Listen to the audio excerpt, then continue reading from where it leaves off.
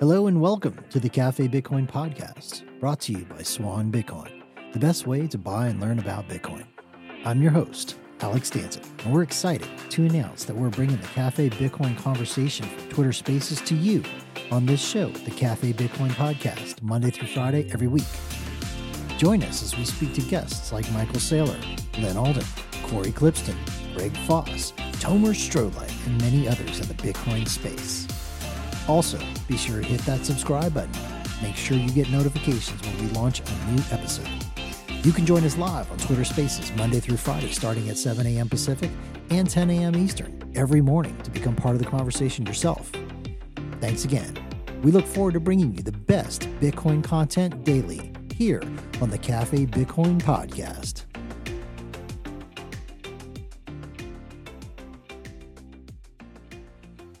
Good morning, Tomer Strolight. Welcome back from your thank you.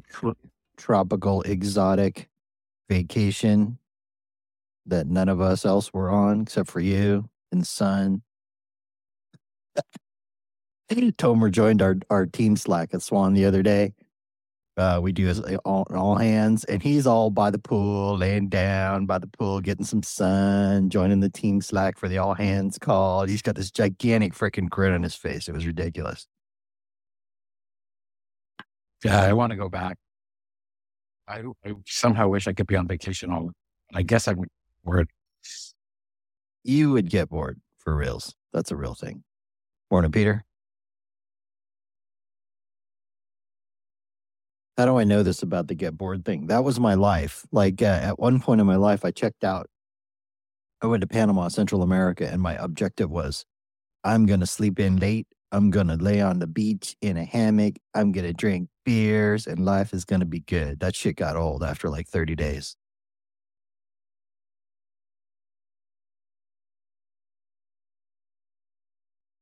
All right. Good morning. And welcome to Cafe Bitcoin. Our mission for this show is to provide the signal in a sea of noise and teach the other 7 billion people on the planet why there's hope because of this bright orange future that we call Bitcoin. Today, we're going to talk about being over the target as the lizards continue to realize what Bitcoin is, which is an existential threat to their power and the way that they're accustomed to running the human race.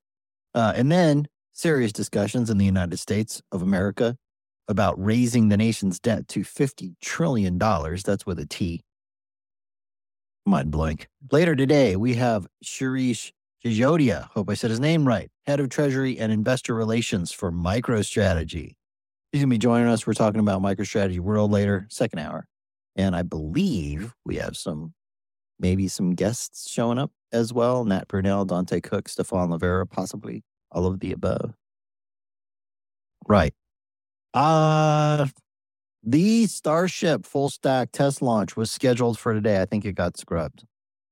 That has nothing to do with Bitcoin, but it does make me sad. Looking forward to seeing that thing go. What else? Oh, okay. Let's get the day started out right. We've got a great video. Some of you are aware of this. You may have already seen it. Maybe you haven't. I didn't see it until this morning, until Jacob showed it to me. And this is Hillary talking about Bitcoin. If you're ready, let's roll it.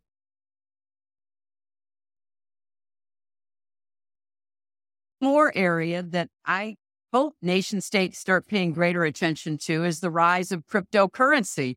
Because what looks like a very interesting and somewhat exotic effort to literally mine new coins in order to trade with them has the potential for undermining currencies, for undermining the role of the dollar as the reserve currency, for destabilizing nations, perhaps starting with small ones, but going much larger. So when we think about this new environment in which we find ourselves that we've been discussing for the last some minutes, we can't just think about nation state. Oh, noes.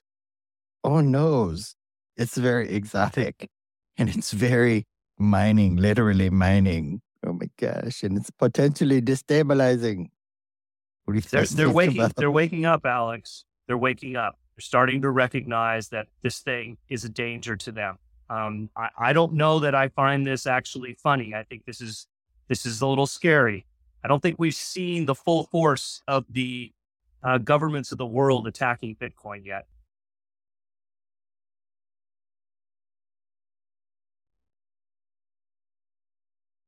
Anyone else have any thoughts on that? I think it's it speaks volumes that she would acknowledge it, that it's on her radar, and that she's concerned about it. It feels like they can't stop talking about it. I think they can't stop talking about it. Tomer? Yeah, I mean, I think that this is, there's two things that are very revealing about this. One is it's in their sights. Like they know they need to be talking about it. You can also hear from what they're saying about it. They clearly don't understand anything at all about it, right? They've just been briefed that this thing keeps coming, it keeps going. This is why we need to do a CBDC or some other kind of digital currency. And it's dangerous because yada, yada. And they don't really, you're not literally mining anything. And it's the one nation that's adopted it as its legal tender has been stabilized rather than destabilized. So it's all this fear-based narrative, but they know that they can't ignore it, but they don't even know what it is. It's something new. And so it's like, It's it really is. To watch. Yeah, it really is like the end. I'm gonna interrupt for a moment and say, stop the presses.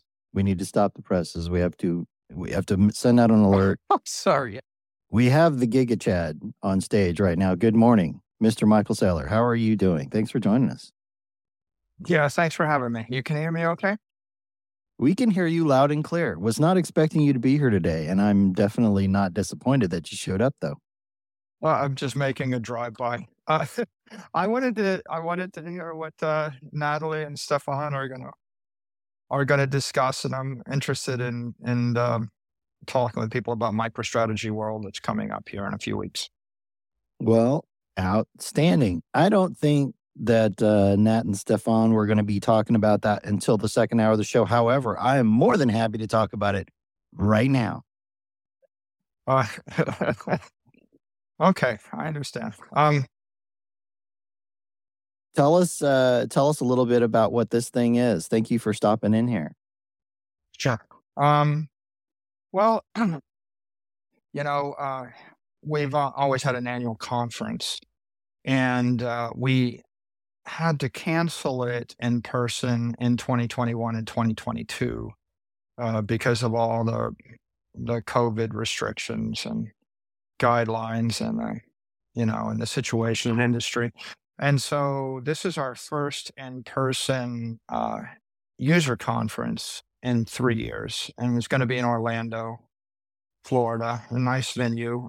We've got thousands of enterprise customers and our own employees coming together, and we have traditionally had for the last 2 years a Bitcoin for corporations virtual conference. We did it in, I guess, 2021, 2022. But this is our first Bitcoin for Corporations in-person conference. And on Wednesday, May 3rd, there'll be a serious discussion of Bitcoin for corporations. And then on Thursday, May 4th, there'll be a Lightning for corporations discussion. And so the second day is primarily a technical day, and it's all about building layer 3 applications integrated with the layer 2 Lightning network. And the first day is more about how can companies acquire and hold Bitcoin on their balance sheet, and working through all of the various compliance issues and accounting issues, tax issues, and also some discussion of Wall Street views toward Bitcoin and Wall Street investors and regulatory issues and the like. So it's an exciting time. We've got, I think, an all-star cast, lots and lots of leaders in the Lightning ecosystem, and then lots of thought leaders in the Bitcoin, corporate Bitcoin area. So it should be a nice time. That's fantastic.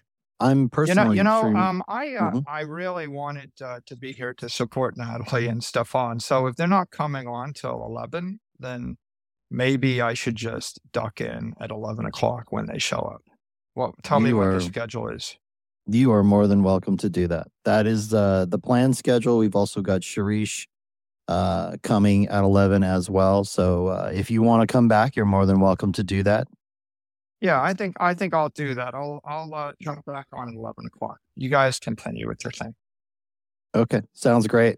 Yeah, but by the way, just so you know, you're welcome, obviously, to stop in here anytime you want.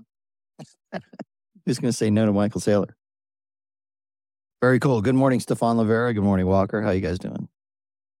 Hey guys, yeah, thought I'd just drop in and just chill. I'm kind of just chilling for a bit until the the hour that we'll be chatting with Sirish and Natalie. But happy to listen in.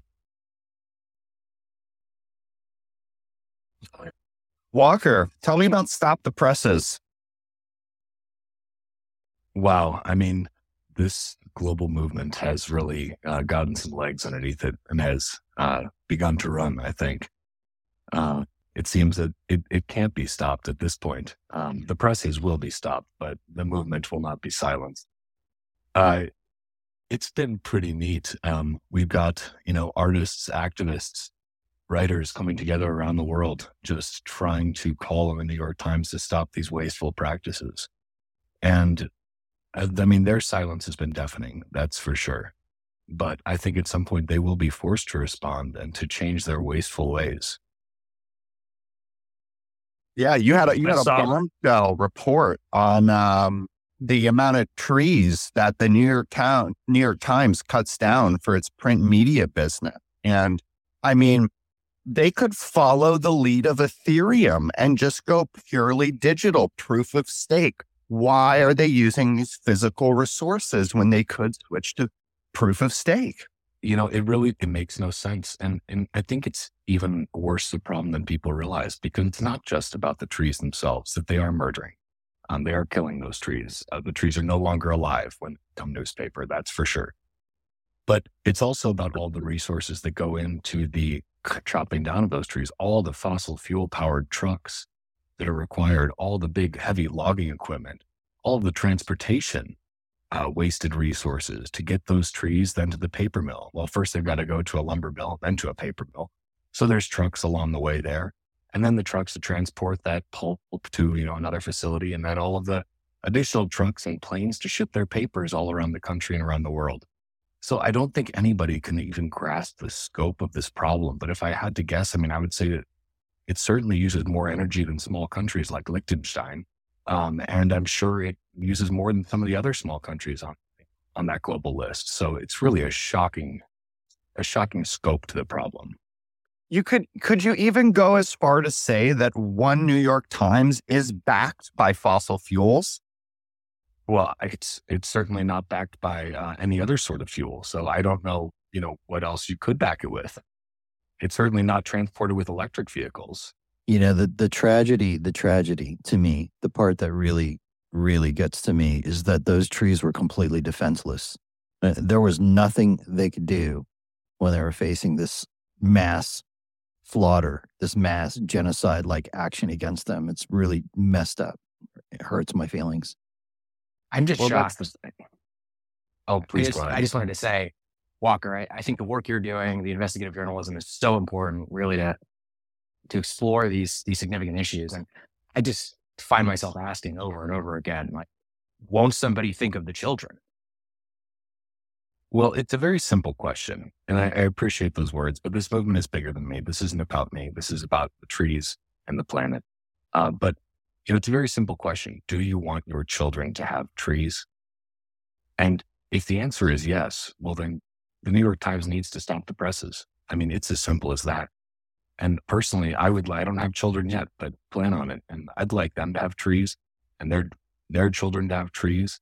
And maybe even if we're lucky, their children. But if the New York Times has their way, we're going to be living in a barren, treeless world. And that will be a sad, sad day.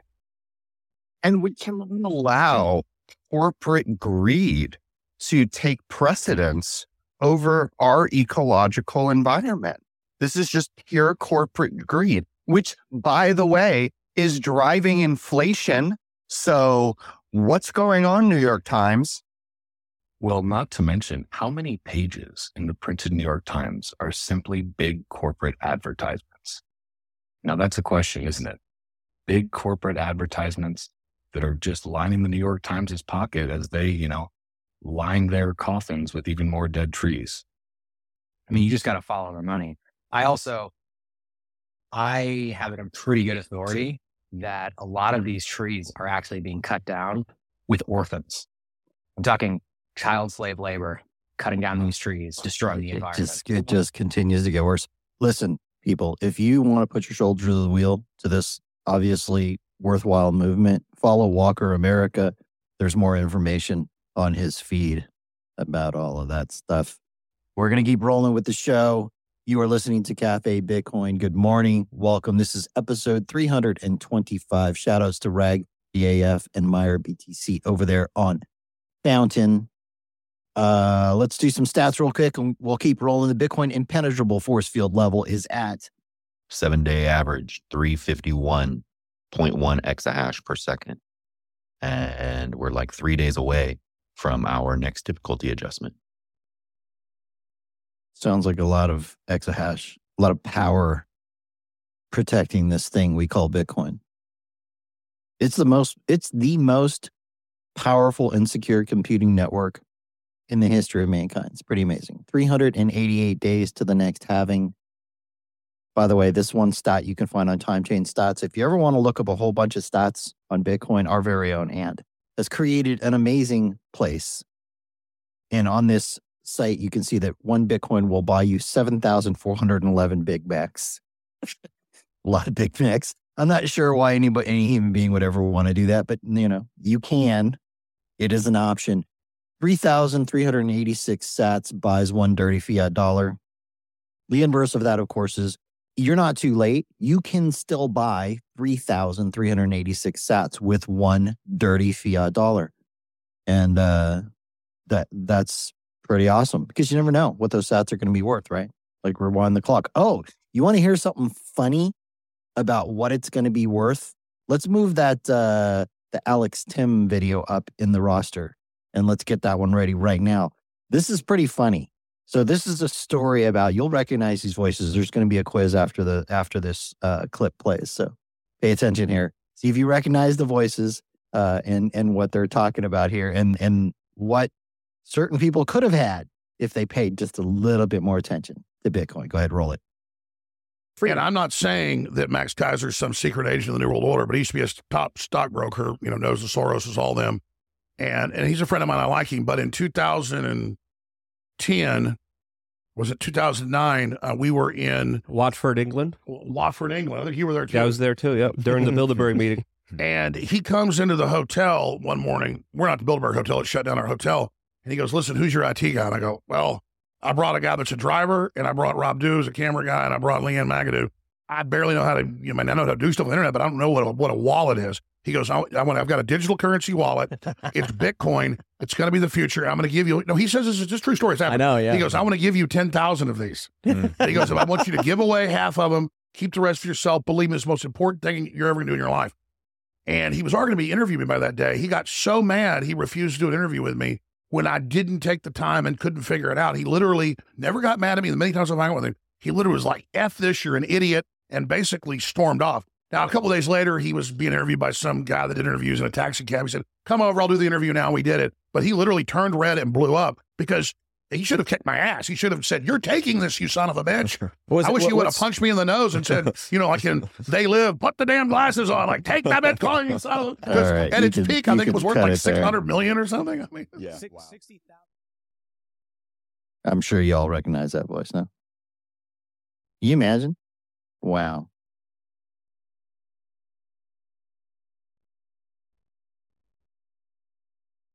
back in the day when Max Kaiser was running around giving away 10,000 Bitcoin at a time. Currently worth over $300 million today. Yeah, I don't know how you sleep at night after. Insane, right? 200, yeah, I just ran the numbers on Bitfo as an example. $294 million US, which is, quite something.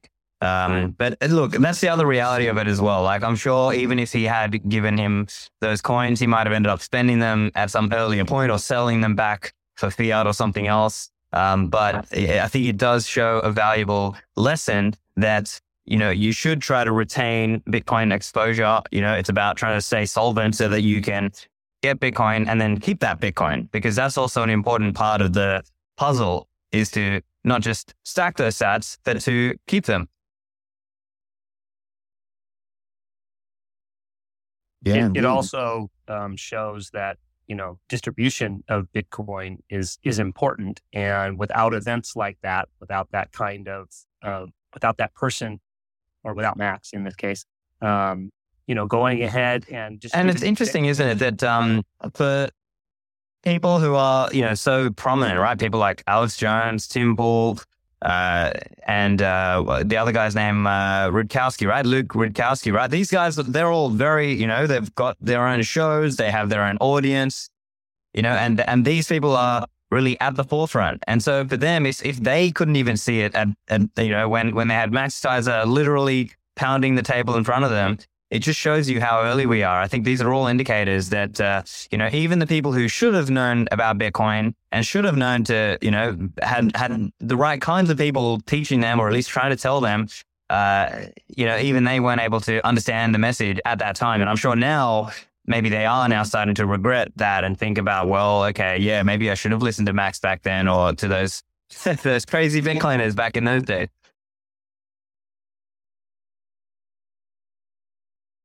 And all you can do is listen to the crazy Bitcoiners today. We're trying to tell you the same thing. And we're not so crazy now, are we? Exactly. And it's piled up, and we are still extremely early. When you actually look at it and you think about it, we are still at such an early stage. Bitcoin is still worth, in aggregate, so little of what its potential is, and so few people hold it, and so few people understand it. When we were talking earlier in the show, before Michael joined us, we were talking about how Hillary was discussing Bitcoin and clearly didn't understand anything at all about it, but understands that she needs to be disrespecting it. And I think that's, all of these are indications that we're getting later, but we're still extremely early. Not to underestimate Hillary Clinton or any other politician. Is it possible that they not completely, but they have a good grasp of it, but do not want to let on that they have a good grasp of it, because that would be admitting to the truth?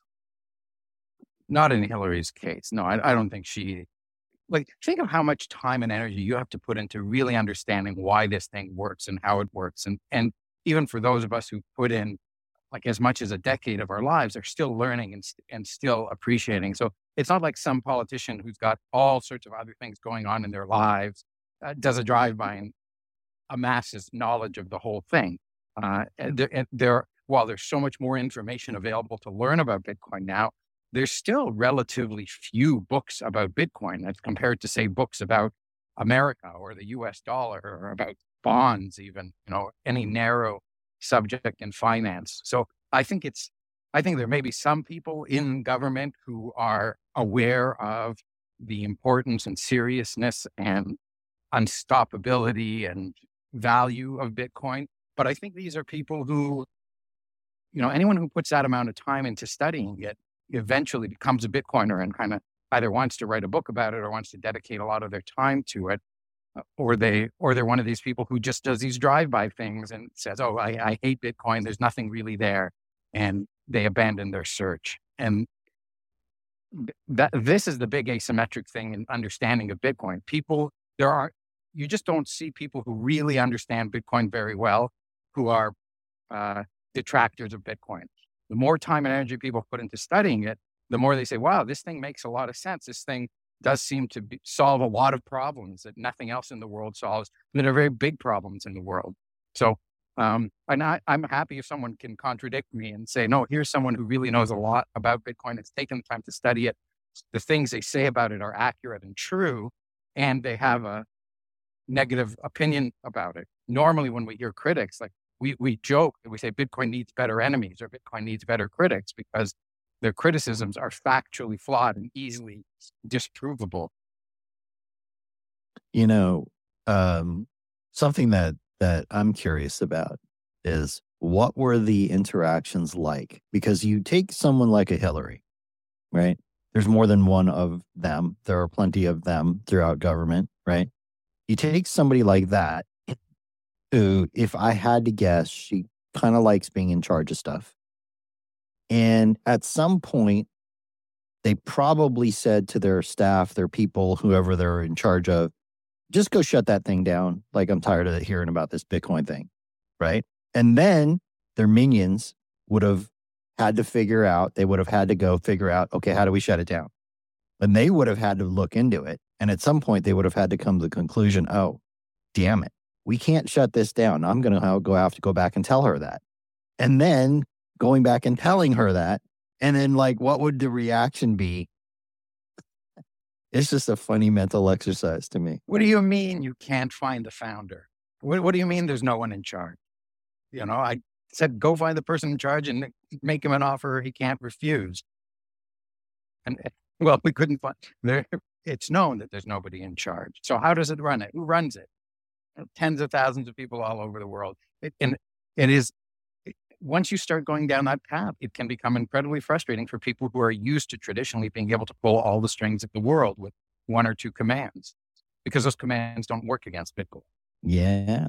It's like, wouldn't that be the reason though, that she makes the comments that she makes, that you can, I mean, I could hear in her voice that she was definitely concerned with this thing. So I don't know how you can say somebody is concerned with something and yet they have no knowledge of it. I mean, that would be the ignore it stage or the make fun of it stage. No. You don't have to deeply understand Bitcoin to recognize.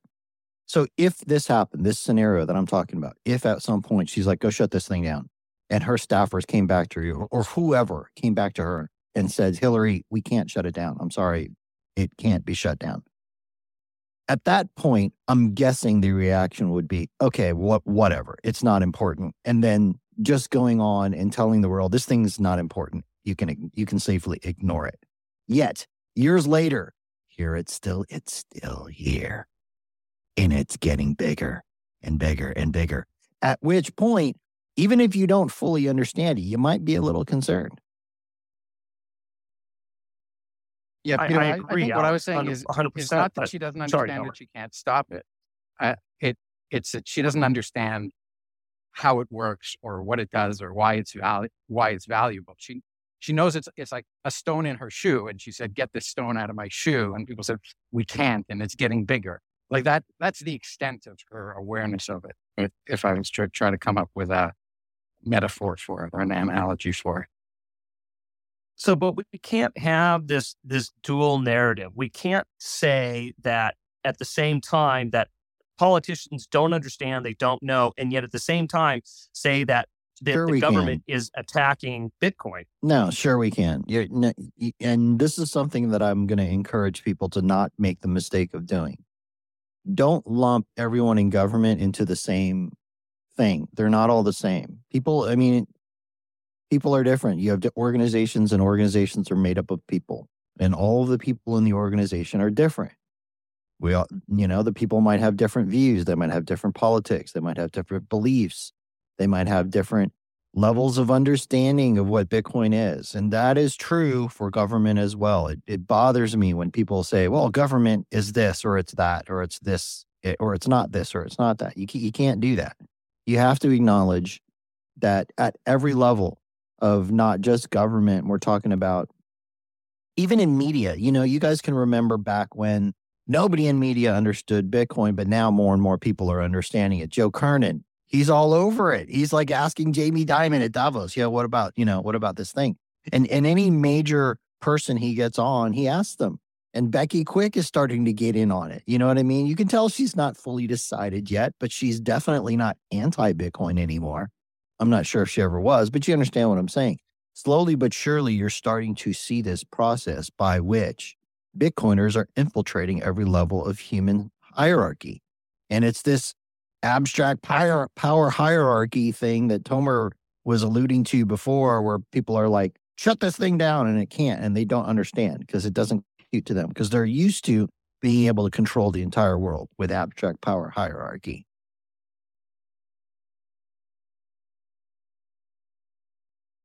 Tomer read the book. Yeah, like you've got one guy in the government, to make Alex's point, writing a 400-page thesis about why Bitcoin is strategically important, not just even as money, but for the future of the United States. And then you've got someone who ran for president and was deeply involved in government for a long time and still to some degree is saying this thing is dangerous and destabilizes nations, and people are literally mining for coins. So that just shows the spectrum of differences in interest and curiosity and knowledge that you have amongst two individuals who are both affiliated with the government. Probably as polar opposite as you can get. And then on the local level, you have huge changes happening, right? There's Bitcoin bills now being passed left and right. So this is the thing.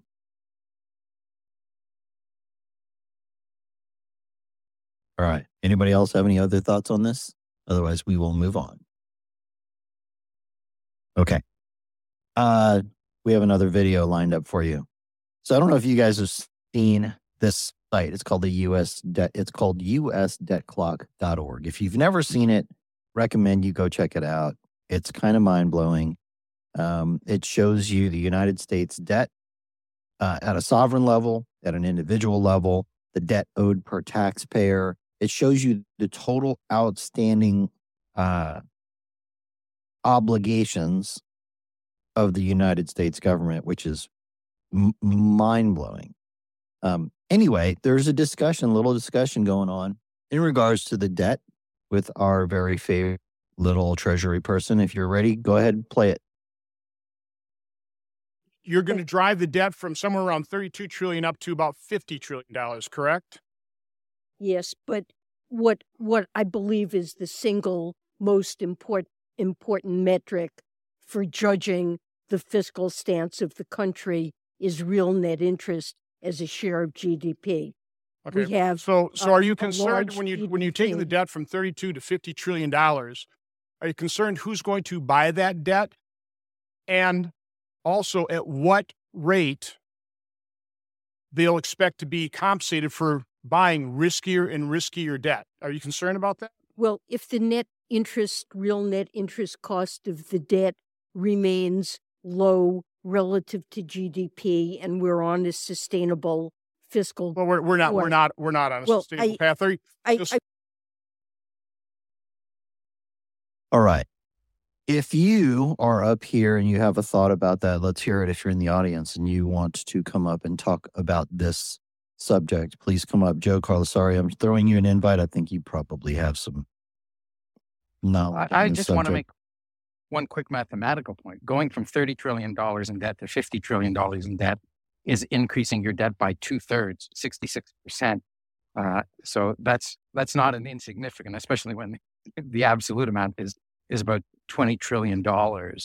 And so if you're talking about increasing the amount of debt and saying it in the same breath that the interest as a percentage of GDP might not go up, it means that the GDP is going to go up by 66%. Well, we know that real GDP is not going to go up by 66% in any short period of time. It's just not feasible. So there's an implicit, although she probably hasn't thought to do the math because she's in the hot seat when she's saying it, that inflation is going to fill up the rest of it, that there's going to be somewhere in the order in that period of time between when we go from 30 trillion to 50 trillion, 66% or thereabouts inflation.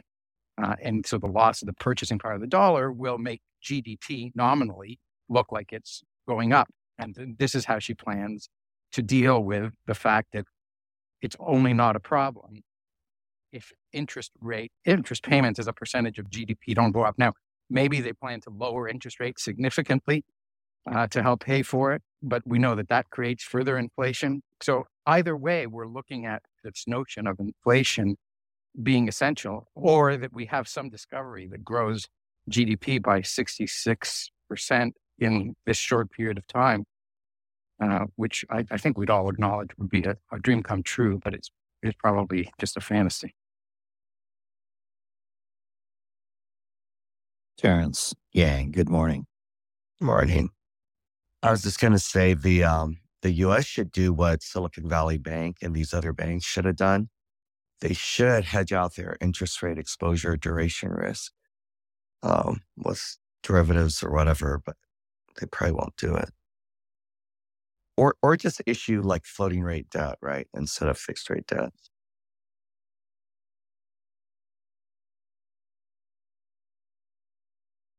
All right. Once again, if you guys are not familiar, usdebtclock.org, go check that out. It's just mind blowing. It's very difficult to wrap the mind around these kind of numbers.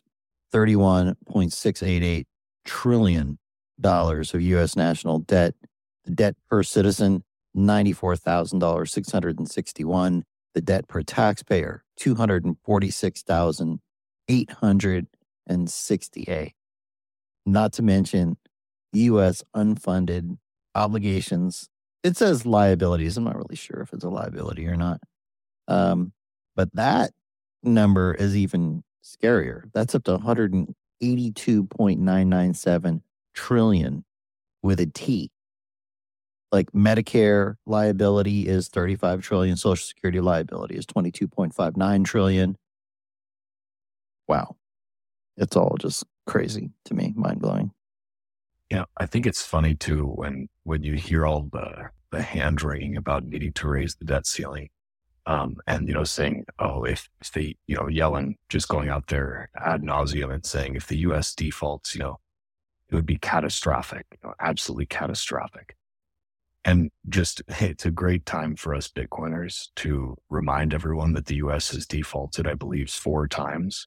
And historians can correct me on this, but I believe 1862, 1933, which was the gold bonds default, 1968, which was silver certificates for silver dollars, and then 71. I think, what the fuck happened in 1971, we all up here on this stage know very well, but if you don't in the audience, you should go to what is the website? WTFhappened in1971.com. That has some really great charts for you, which if you are not familiar with 1971, it's a year that you'll hear Bitcoiners talking about a lot. And there's a good reason for that, because the U.S. defaulted and refused to redeem dollars held by foreign governments for gold under the Bretton Woods Agreement. So effectively breaking that and defaulting on our debt. Yeah. And Walker, just make a really quick point. What you're bringing this up in the context of Yellen says it would be a disaster if the U.S. did default. It was a disaster. Exactly. It led to, amongst many other things, the hollowing out or the impoverishing of the middle class of America. Right? Like middle class America used to be in a situation where just about anyone who was willing to work could find work, and the work would buy them a house and take care of their family and allow them to have a family. And now we're not in that situation any longer. And there's a lot of complicated dominoes in between the default and being in that situation where everyone in the household has to work and they can't seem to save money and houses have become unaffordable. And all of these things that used to be accessible to the middle class are no longer accessible to them, to the point where we see them having lost a tremendous percentage of the income of the GDP of the nation. And so the next default could be even more tragic. I agree completely. And I was not trying to minimize the impact of a default, but rather to say, as Bitcoiners, this is a great period to use as education in the modern context. And the difficulty I think that they face is that they're really, it's a rock and a hard place, and they're right in the middle. because, okay, it's catastrophic if we default. It's also catastrophic perhaps in a more slow, drawn out, bleeding way if we just continue to kick the proverbial can down the road and continue to create more money to be able to, minimize the impact of our ever-growing debt. Like, there are no good options for them, nor for the American people, really. Yeah, inside the system, there's no good options because it's already gone over the cliff in a sense, right? Like we can either default or inflate. That's what all the macroeconomists are pointing out. It's impossible to disagree with it when you look at the numbers. So you want to exit. Well, if only there was some way, some sort of magic internet money that existed. I don't know. Maybe somebody should create that.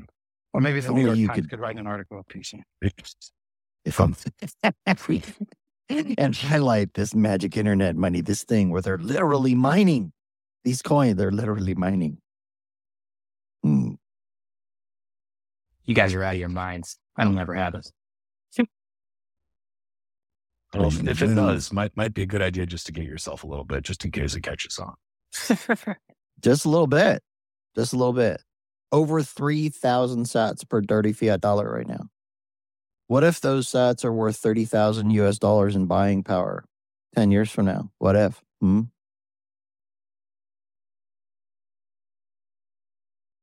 What's the share, Ant? What is the share per person on the planet? If you took 21 million Bitcoin, you divide it by close to, 8 billion people almost? What's the share? Yeah, I just updated it. Let's see. I have it right here. It's like 260,000 sats, I believe. Okay, so what Ann is saying is, for those of you who don't understand this, haven't done the math yet, there will only ever be 21 million Bitcoin. There will never be more than that. And in fact, a bunch of those are already lost and gone forever, so there's less than that. But let's just assume there's still 21 million. You divide that by every person on the planet, it comes out to less than 300,000 sats per person. So in other words, if you took 100 dirty fiat dollars right now and bought Bitcoin with that, you would have more than your sort of fair share portion of the amount of Bitcoin, assuming it was evenly distributed to all humans on the planet. Every sat that you have beyond that amount is essentially taking away, so to speak, from what somebody else might get. I mean, everybody can always buy it. I don't want to give the idea that it's unfair in some way, because it's not. It's the most fair money the human race has ever seen, in my opinion. Some people have that question, they come to Bitcoin and they're like, well, only the people who started in the beginning are benefiting from this. Everybody else is screwed, right? That's not true, though, is it? What do you guys think about that? Man, it's not true at all. I've zapped out like 300,000 sats this week just as a part of a little experiment of sorts. Like you can go on Nostr right now and you can get your single person's share of Bitcoin just by shitposting memes, and people's happy for it, guys. Like, wow, you have a chance to get more Bitcoin than most people in the world have or may ever have just by shitposting. What a time to be alive. Yeah, and it's funny math. No one says, that Bitcoin has to be equally distributed by everybody. Like, that's nonsense. And, on planet Earth, there's always going to be people who have more money than other people. So that the whole idea is silly, but it's at like a cool baseline to think about that, the supply is hard capped.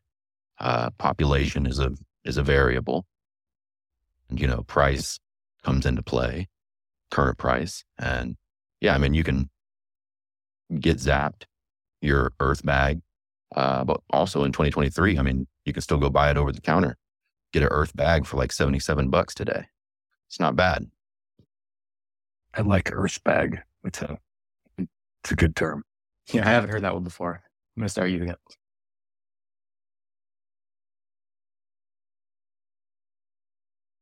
The Earth bag. Dombe, tell us about this Bitcoin only mission in El Salvador. What's going on down there? Oh man, I'm looking at the ocean right now, Before I talk El Salvador, Walker, don't forget the New York Times has been making regular people feel stupid for years with some of the worst crossword puzzles ever created. Sorry if you like the crossword puzzle. I can never solve it. So no, it's going great down here. We're on Bitcoin only. I got a crazy story from last night. You guys are going to love this.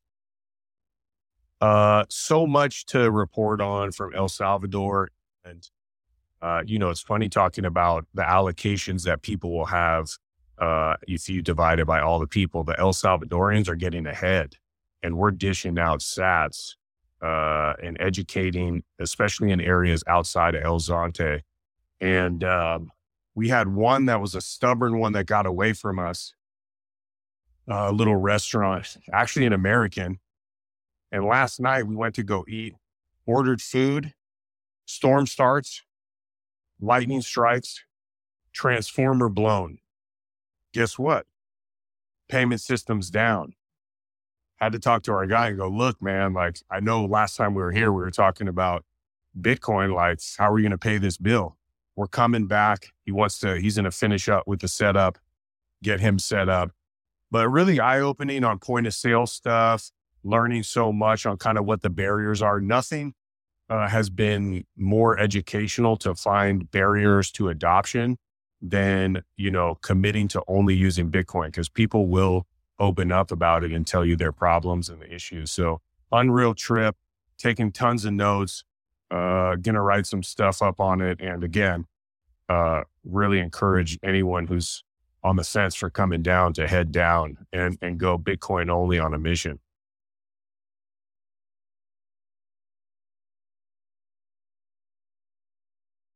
Man, sounds awesome right now. Yeah, the surf is not bad either.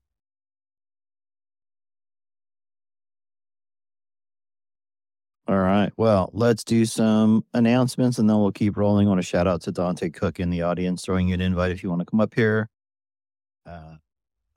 Also, shout out to Matthew Deladova, repping the swan gear for the Sacramento Kings. My understanding is that, so the story goes, it's a playoff game and he's on the side, he's injured, he's wearing a swan jersey or a swan like hoodie kind of thing. One of his teammates asked him, he's like, hey man, how much they paying you to wear that thing? And he's just laughing because nothing, Swan's paying him nothing. I think it's funny. Anyway, congrats on the win. First playoff win in 17 years, I guess. So that's pretty good. I think personally, I think it's because he was repping the swan gear. That's just me though. It's definitely because of the swan gear. Something to it. Get on the mission. All right, you're listening to Cafe Bitcoin, the place for your morning news, preferred hangout for some of the smartest minds in the industry. We do this live every day on Twitter Spaces. If you can't catch the live show, it is also a podcast on Fountain, Spotify, and Apple. You can throw me or Swan a follow to be notified of when those drop. We are helping crowdfunding campaign where all proceeds beyond production costs go to Bitcoin Core and open source Lightning development. There was an article, 2014 by Bitstein called Everyone is a Scammer. This has been read by Guy Swan. It's been put on vinyl, immortalized on vinyl. If you want to be a part of that, link is in the nest. Alaska, Juneau Bitcoin Boot Camps coming up on May 6th. I'm going to be remoting in alongside Sam Callahan, Dom Bay, Dennis Porter, Andy Pitt, Greg Foss. Guys, Wade Hoke has been organizing this thing. He's on the ground doing the hard work. He's invited decision makers such as union leaders, native corporation executives, legislators, their staffers. They may need some encouragement to attend. If you are in Alaska, call them and tell them that their constituents want to be represented at this event.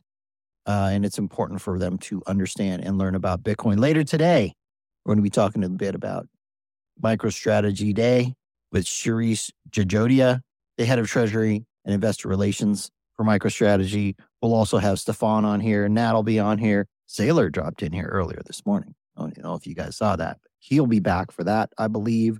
We've got Dante Cook as well. Excited for that. Couple more quick items. We'll keep rolling. Featured business on bitlist.com. Escape to El Salvador. Speaking of El Salvador, go to bitlist.com. Check out Escape to El Salvador. They do residency, citizenship, business services for El Salvador. And then the featured job. Clean Spark is hiring a mining operations technician out of Sandersville, Georgia. Full-time position. Go to bitcoinerjobs.com. Finally, Swan is sponsoring the Toxic Happy Hour Pleb Party in Miami on May 18th. I'm going to that. I hope you are too. These things are awesome because like actually getting together with people in person, Bitcoiners, there's nothing like it. Sometimes Bitcoiners are like, or people who've never been to a Bitcoin conference or live gathering, they're like, well, I don't know anybody. So I'm a little concerned, I don't know anyone. Trust me. You go to this thing, the link is in the nest. You go to the Toxic Happy Hour Pleb Party, you're going to come away with friends. I promise. And they might be friends for life. I mean, these are Bitcoiners. It's awesome. Like the last time these guys did this, they did it at Pacific Bitcoin, got to hang out with Walker and Carla and a bunch of other really awesome Bitcoiners. Man, it was a great time. So I hope you come. All right, Peter, you've had your hand up for a bit. What's up? Okay, so two things. One about a Bitcoin conference. You go there, you'd say that you don't know anybody. The reality is you know everybody. And it is like going to a high school reunion, only you've never met these people before. It's just that kind of vibe. It's like a 20-year or 30-year high school reunion. I know there's a bunch of people here in the audience that, haven't had their 5th high school reunion yet, but whatever. And then the other thing I wanted to say, since you forgot about it, Alex, I wanted to thank Terrence, even though I hate thanking Terrence. Terrence and I have a little thing going on in the background. I want to thank him because I turned oh my God. I turned a $25,000 tax bill into a $1,000 tax bill. Thank you, Swan, for helping me do tax loss harvesting. Awesome. Always glad to hear that. You're welcome. Nice. All right. Go ahead, Walker. Man, just speaking of taxes, it's going to be pretty wild to see how little tax revenue the government's going to collect this year. Just wanted to toss that out there. They don't care. They have a money printer. Can't wait to hear that baby hum.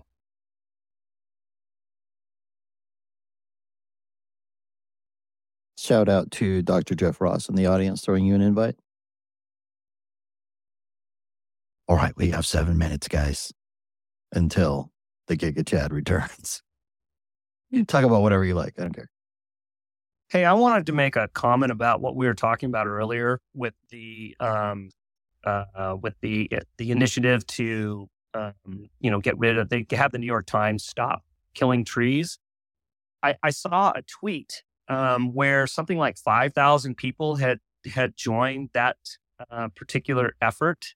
And it was compared to the where no money was spent. It was just in a few days, and it was compared to the amount of people who have joined, changed the code. Greenpeace's effort to change the code of Bitcoin, and they have spent millions of dollars. And over the last 3 or 4 months, have half the number of people who have committed to that effort. So I thought it was interesting that this thing to have the New York Times, I think instead of we're saying stop murdering trees, just how about just stop lying, is something that is for the people, and the people are paying attention to this, and I think it's really a beautiful thing.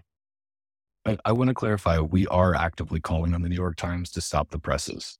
This is not a joke. This is not satire, and we will not sit idly by as they continue decimating our planet with their waste paper practices. Thank you.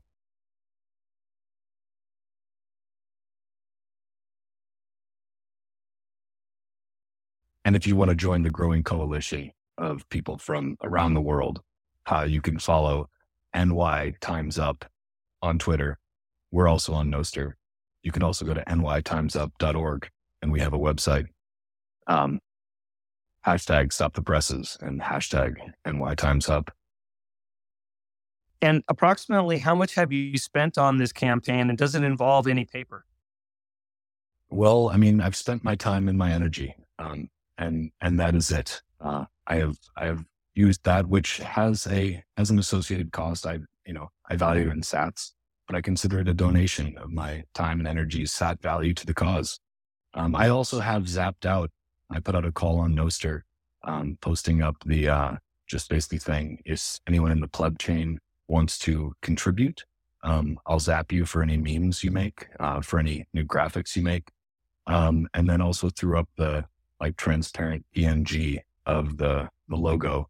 And shout out to Anil Sedso for creating that initial logo. I've since been playing around with it and messing around with it, but there's now a transparent PNG of it out there. Pleb chain is just running with on Noster and putting on everything. So it's a grassroots movement, it's of the people, by the people, for the people, and against these tree murdering kleptocrats at the New York Times. They're going to have to take it seriously at some point. We're not going away. We won't be silenced. That's why we're on Noster too, just in case they try to shut us down on Twitter for tagging them incessantly. We're going to keep speaking the truth to power. Have you seen cleanupfiat.com, Walker? Maybe you can throw that in there. Oh, I have not. I'm going to check this out right now. Yeah, let us know what it comes up with. Alex, that's nice. That's nice. Okay. It redirects to bitcoin.org. There we go. I recently purchased titcoin.org.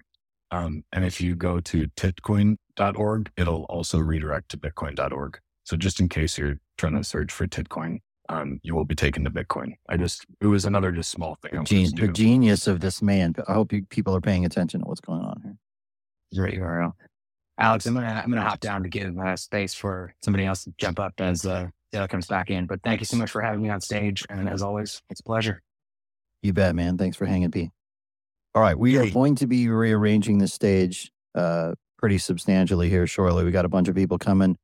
We've got Nat coming, Nat Brunell. Saylor popped in here earlier today. He said he's coming back on, so we'll see if he pops back in. We have Sirish, who is the head of Treasury and Investor Relations for MSTR, should be on here. We already have Stephan Livera. We have got Dante Cook somewhere in the crowd.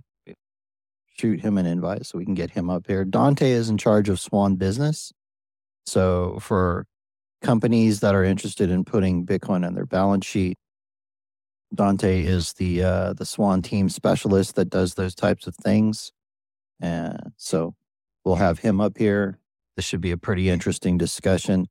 Once again, Sirish Jajodia, I hope I said your name correctly, sir. Head of Treasury and Investor Relations for MSTR. Welcome. Good morning. Thanks for joining us, man.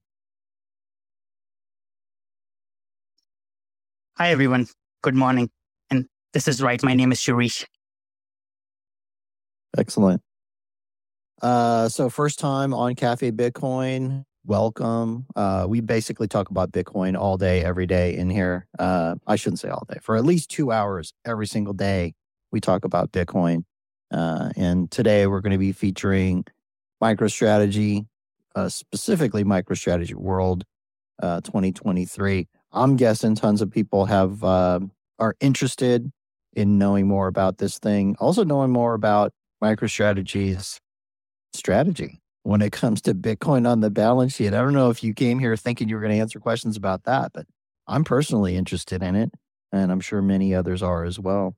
Before we dig into the MicroStrategy World topic, do you have any thoughts on that? I mean, it's a pretty exciting thing. I know a lot of people who are buying MSTR are doing it sort of as a proxy, maybe, to get exposure to Bitcoin.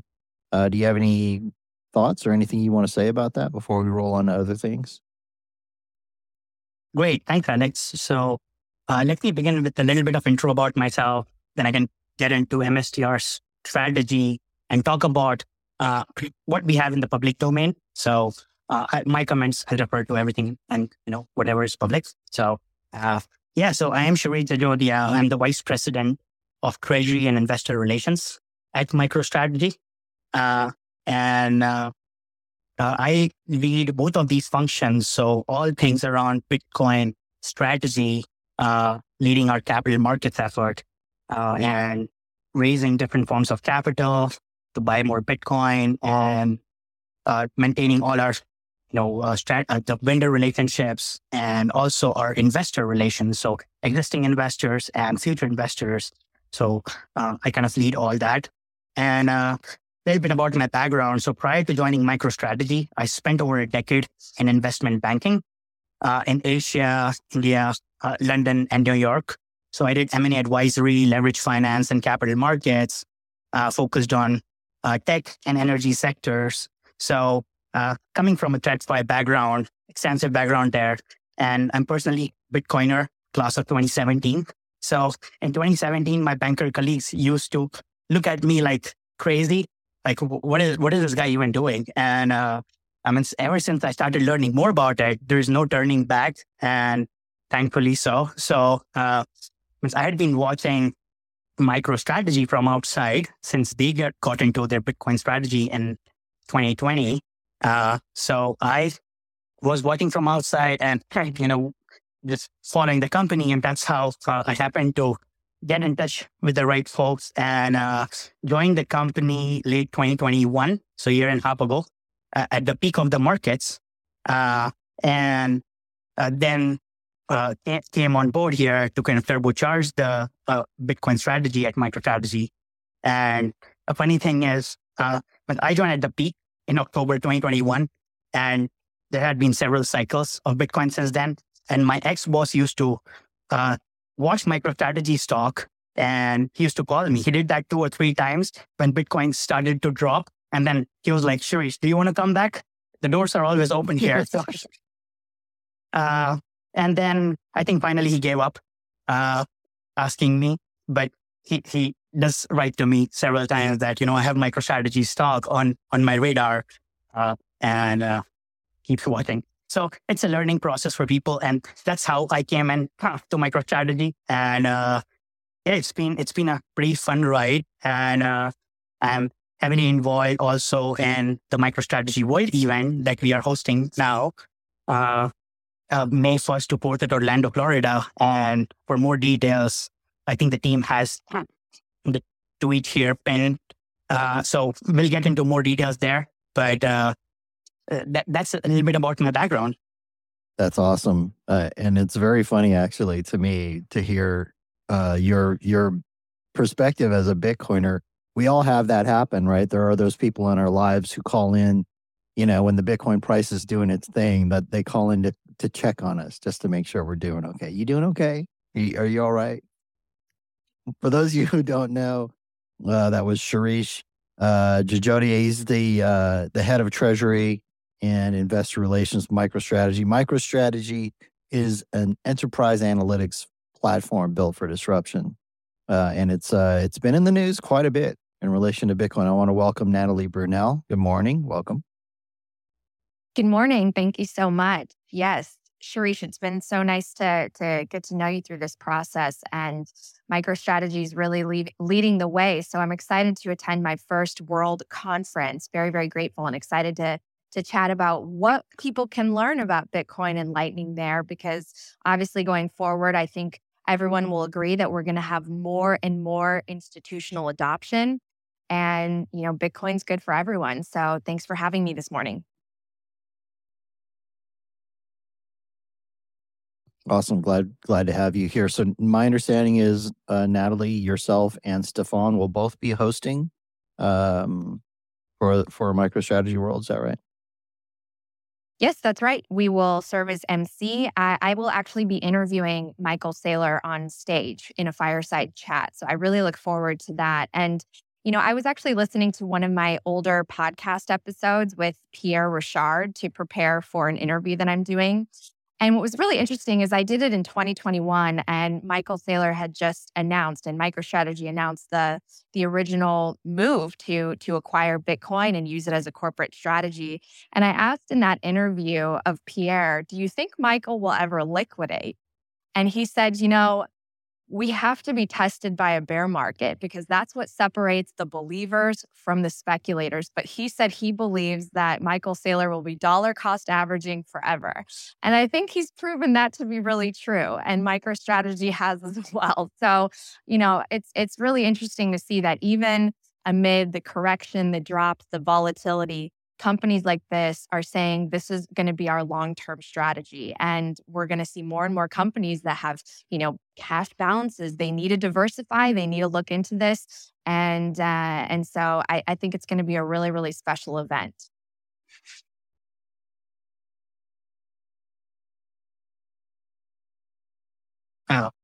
Great. And thanks, Natalie. It will be great to have you at the event. And this is our first time doing it in person. So we have done Bitcoin for corporations and Lightning for corporations virtually twice in the past. And we'll be doing this first time in person. So we are very excited. Excellent. Welcome back, Stephan. Can you hear us okay now? Yes, got you now. Sorry, guys. I was in before, but then I couldn't hear other people speaking and it was kind of glitching out. So I couldn't hear what you were saying, couldn't hear what Natalie was saying. And now I just got back and I only just now heard. But yeah, I just wanted to add that I'm excited to be a part of the event and grateful that Sirish and the MicroStrategy team asked me to come along and help out. And I think I'm very excited. I think it'll be really great to have some of those more in-depth conversations with people and to hear from, people who are really doing it themselves, right? Like the team at MicroStrategy and other teams from maybe other corporations who are working on this kind of thing, because there's one thing to kind of talk at a high level about this idea, but it's another to actually what is actually involved in the detail, right? Whether it's accounting and tax, whether it's regulatory, whether it's dealing with insurers or whether it's dealing with the investor relations aspects of it. I think there's all these little more complicated aspects that can be more easily discussed. And I'm looking forward to the conversations that come up.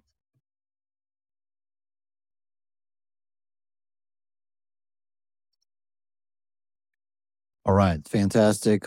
Want to welcome back Michael Saylor. Michael Saylor is the founder and chairman of MSTR. Thanks for joining us again. Good morning. Hey, happy to be back. Yeah, exciting time. I think that 2023 is the right time to be having a conference like this too, because a lot of things have happened in the Bitcoin world between 2020 and 2023. And, there are things happening even, this morning.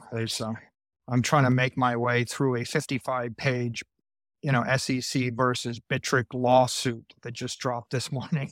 There's a lot of news that has developed and a lot of things to talk about from a regulatory point of view.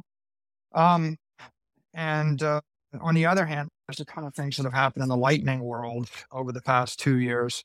I think in 2020, people were still focused upon when will Lightning be, ready for prime time. And I think that with the El Salvador, adoption of Bitcoin, the Chivo wallet, we started to see some excitement. And then when Lightning was built into Cash App, that took us to a new level. And I think there's been an explosion in the Lightning ecosystem of new applications and new companies and new SDKs. And so the focus of this conference is how does a corporation grow their business? How do you improve your products? How do you improve your services?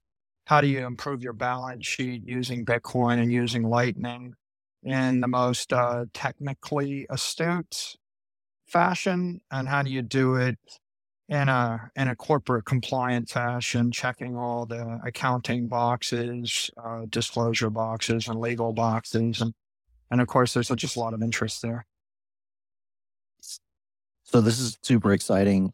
We have a lot of very smart people on the panel right now. So if it's okay with you, Michael and Sirish, I'm going to ask one more question, just kind of open it up, let anybody ask the questions that they would like. You guys can obviously hit whatever topics you think are important. But just in the aspect of Lightning, to me, it's extremely exciting. I feel like we're on the verge of maybe a Cambrian explosion of innovation in the Lightning space. Do you have any thoughts on that? And then we can maybe open it up a little. Well, I mean, I listen to Stephan's podcast a lot. Stephan's covered this a bunch. And so I should probably let him speak first, and then I will add. Stephan, what are your thoughts on Lightning? Oh, well, I'm very flattered to hear that. Thank you, Michael. I'm a big fan of you and of your work. But let me throw in a few comments on what I'm seeing in the Lightning world to answer your question. I think we are starting to see more integrations happen, and I think that is enabling more people to be able to use Lightning. I think, the vision, Lightning in the early years was a bit difficult because we saw, early difficulties with payment reliability, and now a lot of that reliability has been improved. We are seeing more and more different means, different types of wallets that are enabling all kinds of transactions in a very frictionless way. And so a quick example is something like Albi, who are using a standard like WebLN. And so this is a way to make the web work very natively with Lightning. And so it's like this very breezy experience where you literally can, whether that is somebody's Lightning address or whether it is a Lightning invoice that comes up on that site, it helps you more easily, quickly pay that. And it makes commerce on the web so much more smooth and just easy, right? Whereas I'm sure if anybody here has, done an international wire or even with credit cards, the amount of time it takes. So in the Lightning world, we're seeing this kind of innovation. We're seeing innovation that's making it a little bit more private also for those people who are interested in that. We're seeing things like Nostra, this entire decentralized, social media protocol. And it's not just a social media protocol. It technically stands for nodes and other stuff transferred by relays. And so you can sort of think of it kind of like a decentralized Twitter is just the first app, and people are zapping each other using Lightning there as well. So these are just a few of the things that we're seeing in the world of Lightning. I think maybe one other aspect is LSPs. So Lightning service providers are becoming a little bit more professionalized, and we're starting to see people more professionally talk about the questions of Lightning routing and things like this. So I think I'll leave my comment there and just see if anybody else has something else they would like to add. Yeah, the thing I would add to that, Stephan, is, I think that everybody understands Bitcoin as this monetary network. But of course, the only way you can get to a monetary network is to have a secure network. And the way we get to security is with proof of work and 350 or 340 exahash. So that idea that you've got the world's most secure computer network made it appropriate to put money on. But the entire world is focused upon cybersecurity right now and trust. And so if I can build the world's most secure network that's unhackable by a nation state or by a corporation, then I can start to integrate networks that require security, and I can manifest that security and interoperate with many other networks. So I think that Bitcoin gives us the ability to create a protocol like Lightning, and Lightning then emerges as the global permissionless secure transaction network.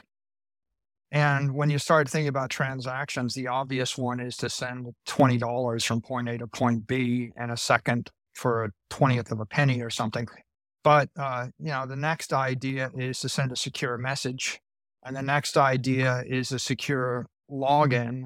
And the next idea is a secure authentication or a verification that's integrated.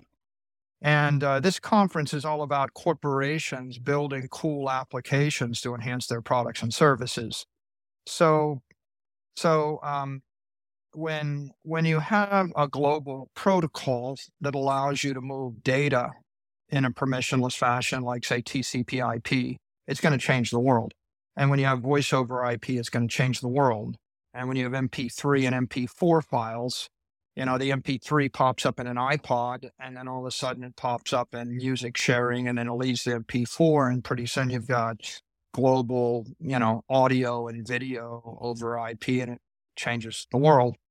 And so now I think with Lightning, you've got this open secure transaction protocol, and there are so many applications of that it boggles the mind. And right now, everybody's struggling with this issue of trust, right? Like I ran a survey on my Twitter profile, and I said, if your life depended upon it, which network would you trust to protect you from a hostile nation state?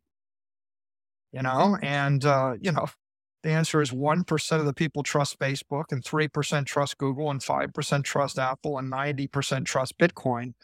So when you think a bit deeper about it, this issue of trust, how can I trust you that your account is valid? How can I trust to log in with those credentials? You've just got this interesting challenge of public-private key encryption, and how do I use public and private keys and then exchange them in some secure fashion between Google and Facebook and Apple and every corporate network?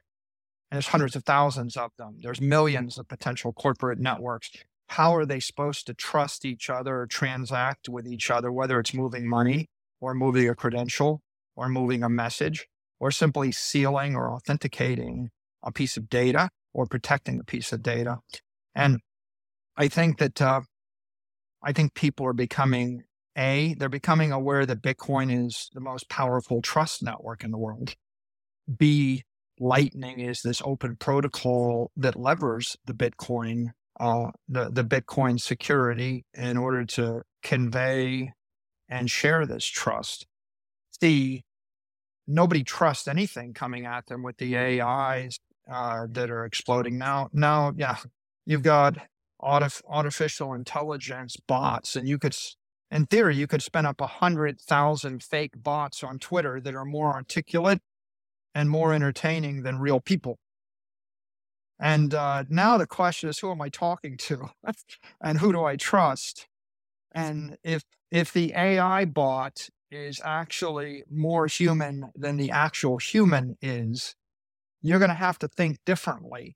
Or I guess to paraphrase Steve Jobs, think different about trust. And so this conference is really introducing the idea that Bitcoin and Lightning, they're more than just a way to save money or a way to store value.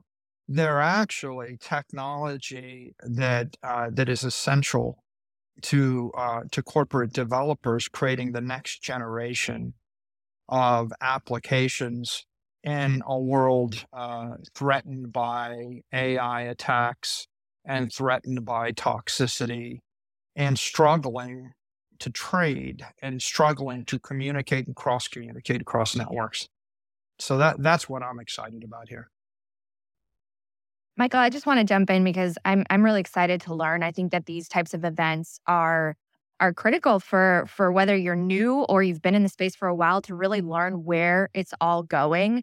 And Bitcoin really is that compliant, ethical base layer that we have come to trust, with Lightning being built up on top of it, as you mentioned, that secure transaction network.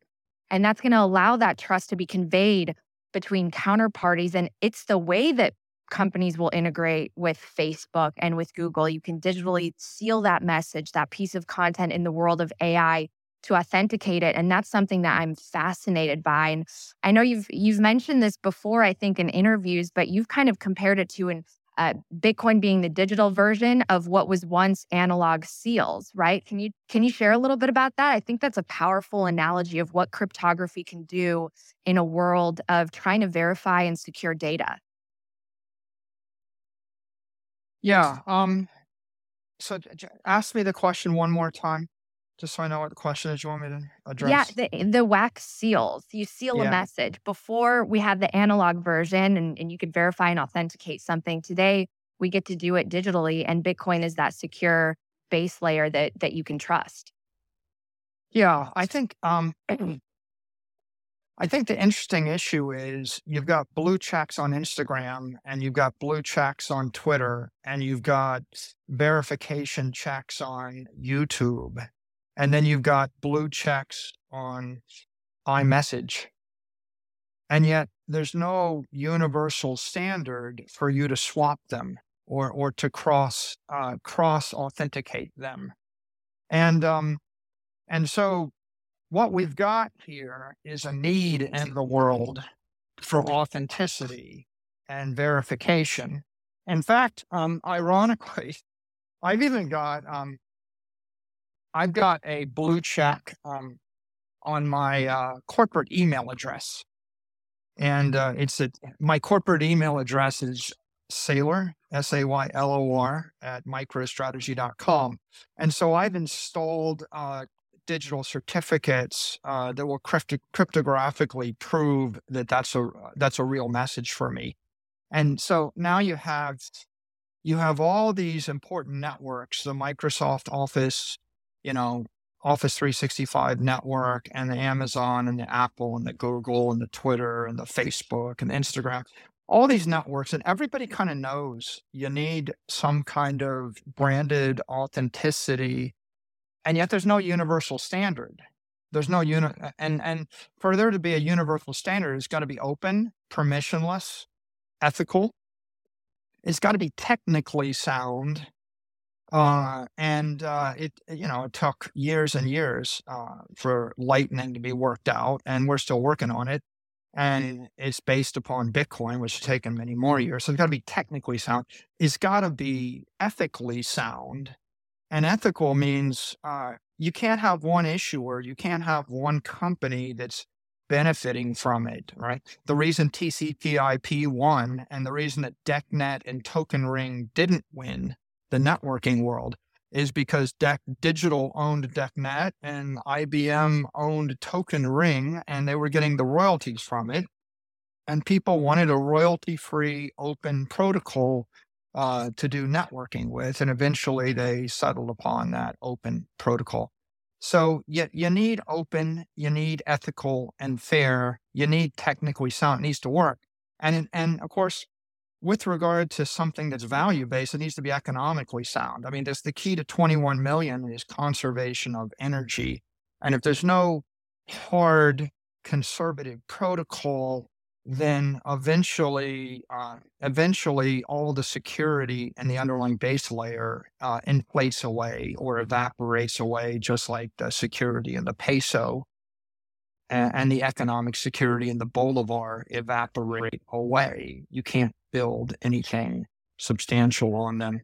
So I think that the really big idea coming here and over the next year or two is people are going to start to see Lightning as that open protocol for transaction and for authentication and cross-authentication security. You know how when you log in right now, you can log in with Google, or you can log in with Apple, or you can log in with Facebook, and people look at those and they think, like, am I going to trust Google with all my passwords?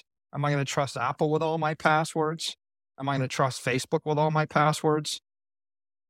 And of course, we just established that 90% of the people in the Twitter community that follow me, they don't trust any of those networks with all their passwords. So when someone shows up with a court order or a subpoena, they're going to decommission your account and they're going to rip away your access and your verification from all of those networks, right?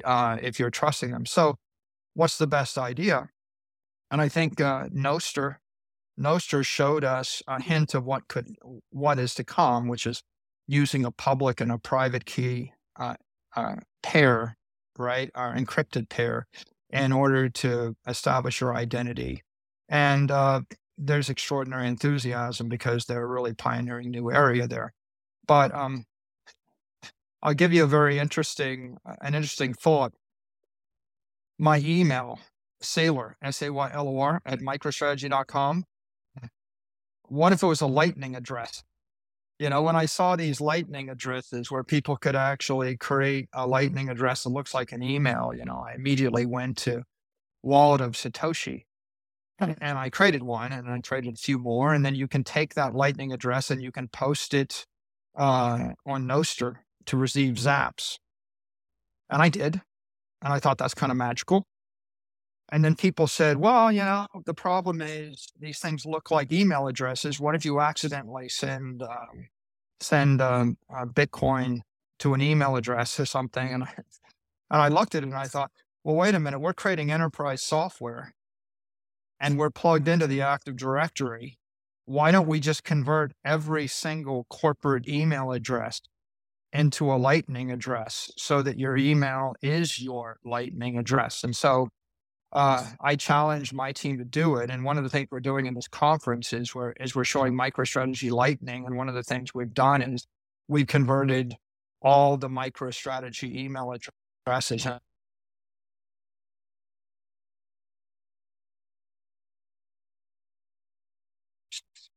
Just really a neat idea. So I'm not telling you to do it, but what I am saying is, you could send me zaps, you could send me Satoshis to my corporate email address right now, and they just get received. And so it's an example of how I'm taking the Microsoft Active Directory with a validated or verified email, and I'm crossing it into the Lightning domain. What if 1 billion email addresses that are validated in Active Directory become 1 billion Lightning addresses? And then what if I can use that or some private key associated with that to cross a third domain like an Apple domain? I think that we're going to see an age of very rapid innovation where people can start to establish their own identity and carry their identity across networks and own their identity, and blur the distinction between messaging and data validation, and then money. And that's what's interesting to me.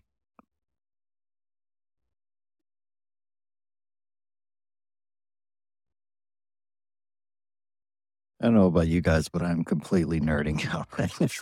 That's so cool. Sirish, do you have any? Go ahead, Stephen. We're going to say real quick, thanks for all that, Michael, and everybody else. So I think what's so notable is the success that Nostro's had without a token. It has shown that there is a pathway forward for the broader decentralized applications that don't rely on issuing securities and having a token, and, seeing how the most successful decentralized social media basically bootstrapped itself with very limited dollars and no token, when, similar ideas have raised hundreds of millions on the crypto side and delivered nothing. I think that's notable to see. Yeah, I agree with that. I mean, I think there's two paths forward for crypto, the right path and the wrong path. The wrong path is you launch 25,000 crypto networks with their own token, and most of them are just all unregistered securities, and you attempt to build on top of it using, a proof of stake protocol. And so you've got a non-energy based security protocol and an unregistered security and an issuing team. And it's not technically wise. It's unstable technically. It's not economically wise because you end up with these crazy token economics and they're just very inflationary. And it's not ethically wise just because it's just not right for one inside group to be able to manipulate the supply and enrich themselves at the cost of everybody else. And of course, it's just not legal, right? It's not compliant, not legal. So that's the wrong path. And a lot of the crypto industry tried to go down that path, and that's just kind of collapsing right now everywhere, just completely collapsing under its own weight, because either technically it collapses, everything gets hacked and it falls apart, or ethically it collapses and they're being attacked in lawsuits by, regulators, or economically it collapses because people just realize there's no scarcity. And I can't tell the difference between the 37th dog coin and the 57th dog coin, right? So that's not the right way. The right way is build on top of Bitcoin, which is properly secured with 350 exahash of computing power and 10 gigawatts of energy, and it's properly economically secured with 21 million coins. And then it's ethical because it was ethically launched in a fair, ethical fashion by Satoshi. And if you do that, then you realize Satoshis are your gas. You don't need another token. And, the negative is you're not going to be able to finance your startup by issuing an unregistered security. So that's the negative. You're going to have to actually raise actual capital and you have to work harder. You're also not going to be able to monetize your startup just by selling your own unregistered security and call it revenue. You're going to have to actually create a product or a service that people want to pay for. And that's why it's gone slower. But if you go slower and you build on a more solid technical and ethical and economic base, then you get the kind of offerings that we're featuring at our conference, right? You're going to see the Lightning SDK development kits. You're going to see the Lightning APIs. You're going to see the Lightning service providers. You're going to see Lightning applications. You're going to see, of course, corporations embedding Lightning into their product in order to revolutionize marketing or to improve payments or improve sales or for cybersecurity features. And I think I would predict that nearly everything that was thought to be an innovation in the crypto world the past decade, I think it's all going to collapse. And the first generation of cryptos based upon crypto staking tokens are all going to collapse. And people are going to reimagine any of those ideas and rebuild them on the Bitcoin Lightning type framework to the extent that they're economically rational and viable. Then they'll be built using Satoshis as gas, and they'll be built with a protocol like Lightning. And if they're not, there'll be a whole new set of applications people never conceived before, like cross-network authentication and digital sealing and the like. And that will usher in a new renaissance, which will take us up by a factor of 100 from where we are right now. Absolutely incredible. Sirish, do you have anything you want to add to what we've been discussing here? And then we'll go to some of these other questions. Hi, Alex. Sure. Thanks, Michael. So I can talk a little bit more about the conference and what to expect for people there. So MicroStrategy World is our software user conference, which is pretty typical for software companies. So May 1st to May 4th in Orlando, we expect our corporate customers. So we have Fortune 500 customers, and hundreds of those corporates will be present there. So we thought, why not, pair it up with Bitcoin and Lightning angle as well. And so May 3rd and May 4th, we have a dedicated track on Bitcoin for corporations and Lightning for corporations. And we did Bitcoin for corporations virtually for the last 2 years. Means this time we are going in person. So the way to think about it is, means for any corporates looking at adopting anything related to Bitcoin, I think of it in two ways. There are two types of angles. Either there's a finance strategy or there's a tech strategy. On finance side, so that's covered on May 3rd, Bitcoin for corporations. On finance side, there can be two angles. Either somebody can adopt an operating strategy, which is like P&L related and kind of buying and selling and back and forth on Bitcoin, or a balance sheet strategy, which is buy and hold, which is what MicroStrategy does. So Bitcoin for corporations track will help people connect with all the right vendors and listen to different angles on how can people acquire Bitcoin, how can they custody it safely, what are the accounting and tax implications, what are the legal and regulatory angles there. So people will get to hear the latest from the experts in the space. And May 4th, which is Lightning for Corporations track, that will cover the tech and product side, and which essentially helps people with, how can corporates think about incorporating Bitcoin and Lightning into their businesses and enterprise scale applications. And on that front, Michael was elaborating more on what MicroStrategy is thinking, and we will be showcasing what MicroStrategy is building on our enterprise scale Lightning side. And there'll be, more, the leading companies and platforms that are building on Lightning infrastructure, they will be present. So the event is essentially for any corporate executives, seeking further advice and opportunities pertaining to Bitcoin and Lightning. It's for Lightning developers with product offerings that corporations can leverage. And it's for kind of the product leaders who are looking to build new products and services on top of the Bitcoin network. And last but not the least, also for any Bitcoin enthusiasts who are looking at different opportunities and to network with the corporations and the key people in the space. And actually, one more thing before I end. On the fun side of things, once we have booked the entire Universal Studios on May 2nd, the prior day before the Bitcoin event. So anybody who signs up for the event has access to the Universal Studio theme park party on the evening on May 2nd. That will be fun. That's exclusively booked for MicroStrategy. And on the May 3rd evening, we are also doing a Bitcoin private party, which all the registrants to the event will have access to. So it's going to be a fun event. Thank you. All right. I want to welcome up Dante Cook. Dante is the head of Swan Business. And welcome. Good morning. Hey, good morning. Sirish, Michael, thank you guys. Thank you, MicroStrategy, for, putting on this event.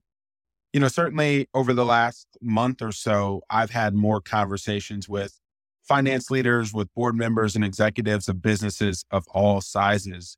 And I would just love to hear from you all as kind of officers at a publicly traded company who kind of sit on the other side of the door in boardrooms and in these conversations, maybe with institutions or funds or some of these larger players. What do you think is needed for Bitcoin companies to close that gap between communicating with orange-pilled Bitcoiners at Pacific Bitcoin or these types of conferences where everyone in the room's a Bitcoiner, we kind of get it, we're kind of already on the mission. What do you think are the materials or the content or the tools necessary that Bitcoin companies need to cross the chasm with, what I would call the enterprise or kind of the existing TradFi leadership within these large enterprises? I'd love to hear your perspective on that. Yeah, I'll start and then I'll pass the floor to anybody else that may have comments. I think, first of all, we have to start by making sure we educate people on the difference between a crypto commodity like Bitcoin and a crypto asset security like all the other crypto tokens.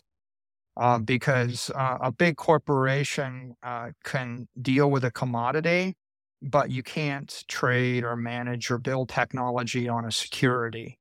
It ends up being impossible. You can't build a compliant product or service on top of a security. So making sure that people understand the difference between Bitcoin and crypto, I think, is the number one step. The number two step is answer people's questions about safe and appropriate and compliant ways to acquire Bitcoin, custody Bitcoin, account for Bitcoin, disclose Bitcoin, all the legal issues and the like. So people just need that set of information about how to do that properly.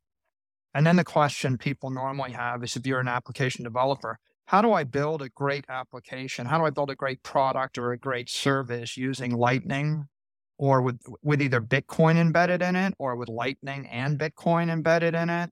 How do I build something that's going to delight my customers or my employees or my partners or my shareholders, but especially partners, customers, employees? Those are your constituents. How do you give them a product offering that's better? And then how do I build that in a compliant fashion? So I say to you, you can build a money transfer application. It's 1 million times faster than the traditional 20th century banking apps, and it's 1 million times cheaper. Okay, well, that's interesting. 1 million times faster, 1 million times cheaper. Okay, how do I do it? Now, the second question is, how do I do it compliant? Like, how do I do it in a way that is appropriate for my corporation that doesn't get me in trouble? And so all of that is education, really. Lots of education. and bringing people together. And that's the justification for a conference like this, to make it an educational experience, to help people figure out how to create something compelling and do it in the appropriate fashion. Ready? Hey, good morning, everybody. Thanks for joining us today, Michael. I'd like to turn back to AI for a moment. It's such a hot topic right now. And we've been relying on ChatGPT more and more for our work here at Swan, both on the engineering and marketing sides of the house. The newly dropped AutoGPT can prompt itself to accomplish more complex human prompts. And we saw a video drop a few days ago where AutoGPT built a website in like a matter of minutes with only spoken prompts from the developer. And I'd love to hear more of your thoughts about the rapid pace of AI capabilities and about MicroStrategy's AI strategy, to the extent that you can speak about it here. Yeah, well, I mean, I don't want to really derail the conversation by talking about MicroStrategy's corporate enterprise business intelligence business, because this was primarily about Bitcoin and Lightning for corporations. And so I'll just say a few comments on AI, because we could talk about it for hours or days, really, and I'm sure we will. I think it's profoundly disruptive to many, many, many industries. I think we're all starting to grasp that this is really an extraordinary thing. I've got a phrase: technology fails until it succeeds. I think that people dabbled with Google Voice and Siri and Alexa, and people have been working on speech recognition since the 70s at MIT. And so 20, 30, 40, 50 years, people have been working on these things, right? And they were interesting, but they were not commercializable and compelling. And I think somewhere in the middle of 2022 and the beginning of 2023, we crossed an event horizon, or we crossed this inflection point where AI is clearly going to have an impact on lots of industries. It's going to profoundly disrupt education, and profoundly disrupt entertainment, and profoundly disrupt product development. And it's going to profoundly disrupt all sorts of areas of security. It's going to change people's views on lots of things. And so there's 100 different industries or marketplaces that are affected. For MicroStrategy in specific, you start to ask the question of, can I create an intelligent agent that will review a bunch of proprietary corporate data continuously, and then come back and give me insights to questions that I haven't asked yet, right? Can you give me the answer to the question I have yet to ask? Tell me what question I should ask. Tell me what the answer is. And then even make a suggestion about how I ought to react based upon the observation. And that's a very different way to view business intelligence. So I think it's exciting, interesting. Everybody has a different threat or a different opportunity from AI, right? There are many businesses that are threatened. For example, I noted you could spin up 100 million Twitter accounts that all look like real people, that are more articulate and more entertaining than the actual people. And so that sounds like a threat in one way, right? I mean, what if I spin up 100 million people that happen to have a certain point of view and I just flood the news stream with that? That's a threat. But the opportunity is I can create intelligent bots. I can say, hey, scan everything in the crypto ecosystem every morning and then report the news back to me and tell me what I should be concerned about. And, maybe I turn that into a bot that's useful newsfeed. So there's opportunities, there's threats, there are products in response. Like maybe on Twitter right now, we've talked about the orange check. If you want to defeat 100 million AI bots, then one way to defeat them is to require that you post 100,000 Satoshis per account as a security deposit. and or put in place some other micro-transactional payment, because I'm more interested in if I can create 1 billion fake people, I guess I can't take a vote online about what the popular sentiment is, because there might be one evil genius behind the 1 billion fake accounts. So I'm going to have to think differently about this. And so if you're willing to put up $20 per person, then it costs you $20 billion to fake the vote.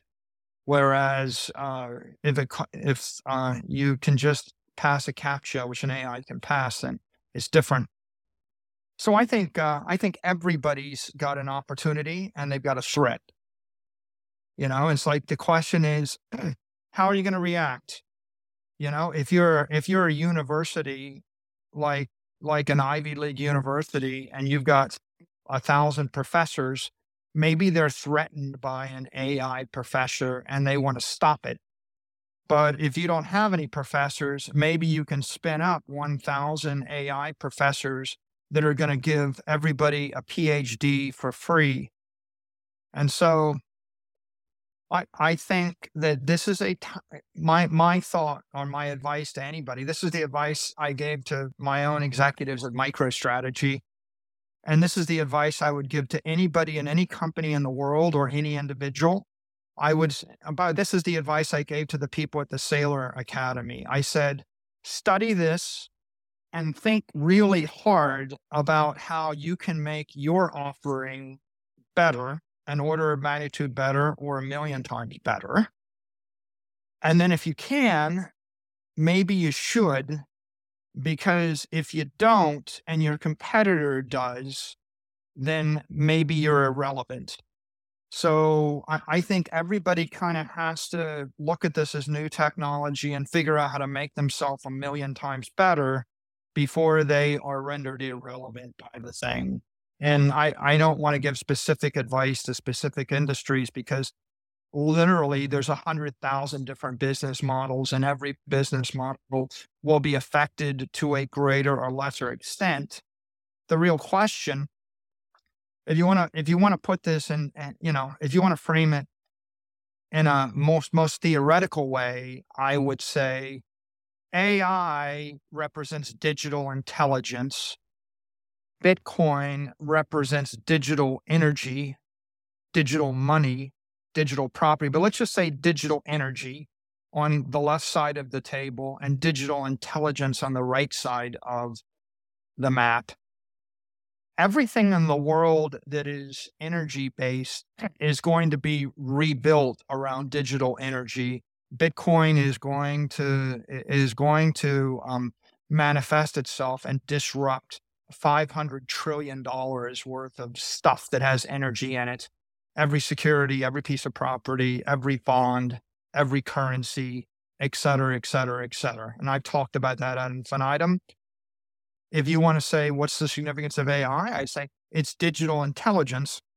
So ask the question, what do you know in the world that has intelligence in it, right? Which is all entertainment, all education, all books, all governance, right? All services, and even products. If you can put intelligence into your robot, intelligence into your service, intelligence, what if I had a tutor that was free, that had 1,000 PhDs, that knew everything about every subject, that was willing to dote on me for a nickel a day? Maybe that changes the way I think about higher education, right? I mean, literally. And so I think that AI is going to disrupt anything that has intelligence. And if you have a product or a service that has manual intelligence, where you have to use expensive human labor, then that's going to collapse, because digital intelligence is going to deliver intelligence 1 million times cheaper. If you have a product that has analog energy in it, maybe that's going to collapse, because digital energy is 1 million times better. And I think everybody just should probably just sit up and think really hard and figure out how it changes your world and the way you make a living. And is it an opportunity for you or is it a threat to you? Well, one of the things that I think that I do appreciate the Bitcoin community and how we're always kind of going out to the edge. I'm going to be honest with a lot of the crew because I'm just having phone conversations with business owners all across the country. The questions that I get the majority of the time are not about AI. It's about what is an indefinite intangible asset? How do I properly account for this thing and value this thing? How do I get this thing added as a general ledger on my QuickBooks when I receive a Bitcoin transaction on my website?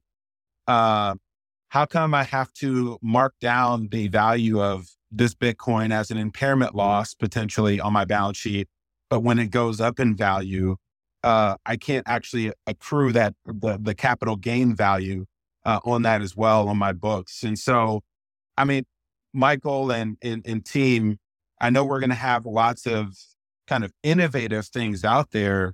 And I think you talked about just kind of doing things in a standard and compliant way. I'm more in tune with this conversation than others are. And you mentioned this way back, I think maybe in the fall or early in January, about potential changes to fair accounting standard rules on being able to account for the appreciated value of Bitcoin on your balance sheet and not just the impairment loss or the capital loss that you have when the value goes down. Tell me, what do you think the value that will have for businesses and corporations on being able to value it not only on the downside, but also on the upside? So the first point would be we've actually got sessions on legal and regulatory issues. We'll have discussions. We've got an accounting and tax panel at this conference coming up. So people that want to get the latest update, you should come, because on the accounting and tax panel, we've got Amy Park, who's a partner at Deloitte, and she has been intimately involved with all of the accounting developments, and she can give an update on the FASB process to adopt fair value accounting for Bitcoin. We've also got Rob Massey from Deloitte, and we've got Noah Herman, who's Chief Revenue Officer at Fortress, and our CFO, Andrew Kang, will be on that panel. So we've got a lot of experts to discuss that. What's been going on is for the last 3 years, there's been a process to actually upgrade the accounting for digital assets and Bitcoin in particular from indefinite intangible to fair value accounting. I think we're expecting that we've gone through 3 or 4 successive milestones that have been positive. There seems to be a sentiment to adopt fair value accounting. We're expecting hopefully third quarter, fourth quarter of this year, something tangible in that area. And they'll give an update at this conference as to exactly what the time frame is and whether it's shifted or not. But I think it's at this point more a question of when as opposed to if that will happen. And to answer your question, what's the impact? I think the impact is profound and good. I think that the accounting has been a liability. Indefinite intangible accounting is a liability for corporate adoption of Bitcoin and has been holding the industry back. And I think that fair value accounting is pretty essential for this to be embraced by large numbers of corporations. Because in the absence of fair value accounting, it's always going to go down in value. It will never be marked up in value. So it looks like a liability to a CFO, and you would have to be very innovative and be willing to take risk and answer a lot of questions to do it as a definite intangible. But as fair value accounting, what it means is, if you buy the Bitcoin at 30,000 and it goes down to 15,000, well, you would take an investment loss below the line for a quarter, but then when it doubles and doubles again, you would have an investment gain that would reverse it, and you would adjust those on your balance sheet. So it means that companies that have substantial Bitcoin positions will have investment gains over time to offset any investment losses. And your balance sheet will start to reflect the actual value of your Bitcoin on it, for the periods in question. So that's that's really important for us to see companies like before Apple or Google or Facebook buy tens of billions of dollars of Bitcoin. You're going to have a situation where it's deemed a fair value or fairly valued. You know, if Berkshire Hathaway had to use an indefinite intangible accounting, they would have no investment income. And, Warren Buffett would not be a successful investor. So I think that it's a good thing that it's happening. I mean, the good news is there is consensus to adopt fair value accounting. The other good news is that we're getting close to the end of, we see the light end of the tunnel there. The actual details we'll discuss at our conference. And I would say, that if we want wide-scale corporate adoption, then it's pretty important because most CFOs are very conservative and they're not going to want to adopt, they're not going to want to spend material amounts of money on an asset that is difficult to account for, where they can never show their shareholders an investment gain. So that's the negative. The positive is if you're a pioneer, or you're an innovator, or you want to take the risk, you get to buy your Bitcoin sooner and get it cheaper. And as I said before, by the time they work out all of the issues, when all of the liabilities of crypto uncertainty are stripped away from the Bitcoin asset, well, then you'll be paying 10 times as much to buy in. So it is one of those things where eventually everybody gets Bitcoin at the price they deserve.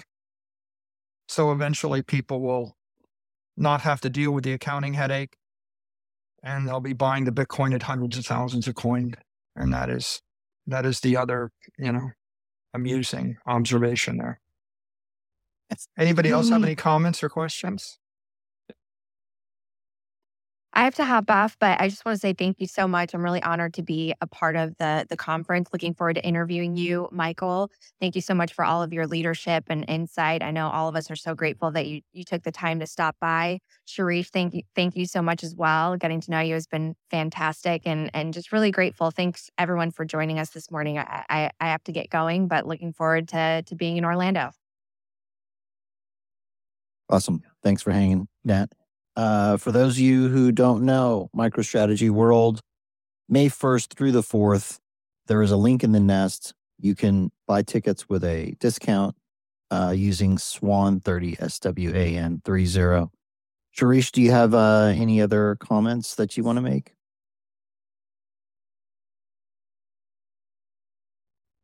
Yeah, I think we covered it. So it would be great to see everyone at Orlando, and it's going to be fun. So looking forward to meet a lot of new folks in person, and it will be a great event. Yeah, I'll echo those thoughts. If anybody, if you do make it to Orlando, we'll look forward to seeing you. Should be a good time. And otherwise, I want to thank everybody for their time today, and thanks for your support of Bitcoin, and thanks for your support of Lightning, and for all the MicroStrategy boosters out there. Thank you for your support as well. We do appreciate it. I think 2023 is really an exciting year, and the next 3 or 4 years are going to be much more exciting even than the last 3 years. And so this is a good time to be in this business.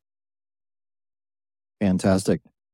Michael, want to thank you for being here once again. That was awesome. Sirish, thanks for being here. Thanks for sharing tons of incredible things that MicroStrategy is working on, and the direction of this entire ecosystem is very exciting to be here. By the way, if you guys want to hang out, we'll be here as long as you want to be. All right, he bounced. Okay, so really quick before we continue on here, just want to say Pacific Bitcoin Conference is coming up. If we can grab a link and put it up in the nest. There's a promotion that we've got coming on that I haven't mentioned before. I did talk to Kristen, who's part of Swan. She basically is a one-woman army. Managed the entire Pacific Bitcoin thing last year, which turned out to be absolutely fantastic. Anybody who is there knows exactly what I'm talking about.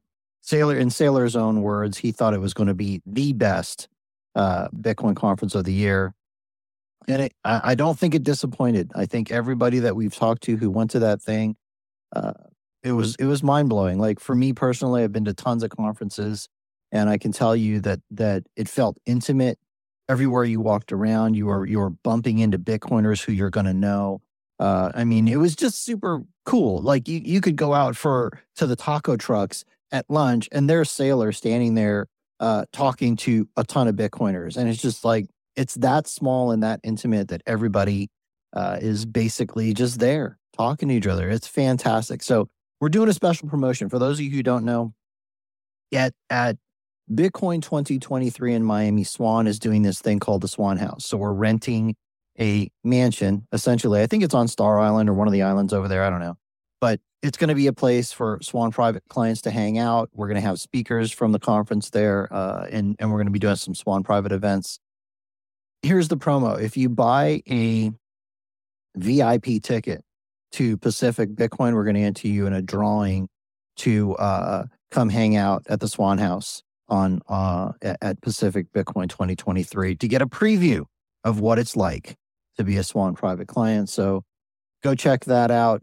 Link should be in the nest, whether you're buying a VIP or a regular ticket, should be up there. Anything else to add, Brady or Stephan?